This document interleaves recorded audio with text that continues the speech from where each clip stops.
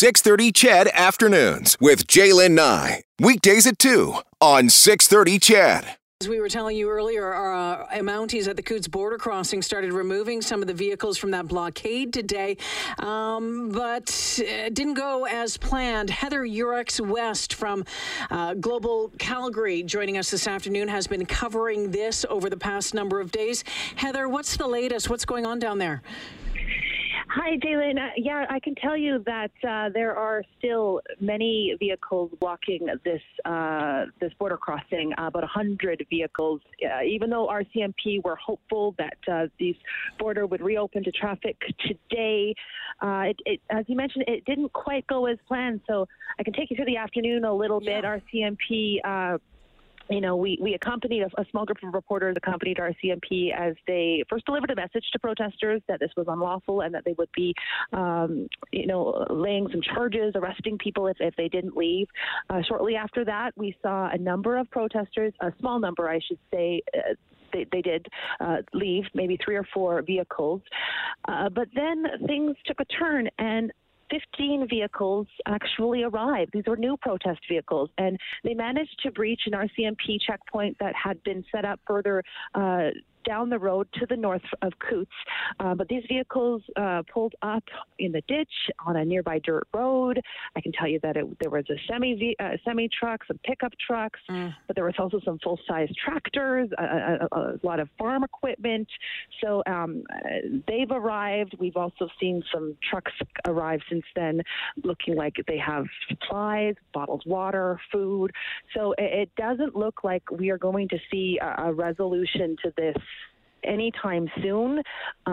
We've been kind of watching, waiting for updates from RCMP. I haven't heard any confirmation of any charges, but I can tell you that I've spoken with some protesters who are still on site. They are refusing to give in. They are promising to be here for the long haul. So we look as though we're on a bit of a standoff here. Has RCMP saying what the plan is next, or they're just reevaluating the situation at this point? Yeah, we are very much waiting for an update from RCMP. As I said, that we were with RCMP until these vehicles started to come down the highway. And then the RCMP, our escort, said that it was no longer safe for us to be there, so he escorted us away from that scene, and to tell you the truth, we haven't had an update from RCMP since. We know that there is a heavy police presence. There's an RCMP helicopter that has been circling the area.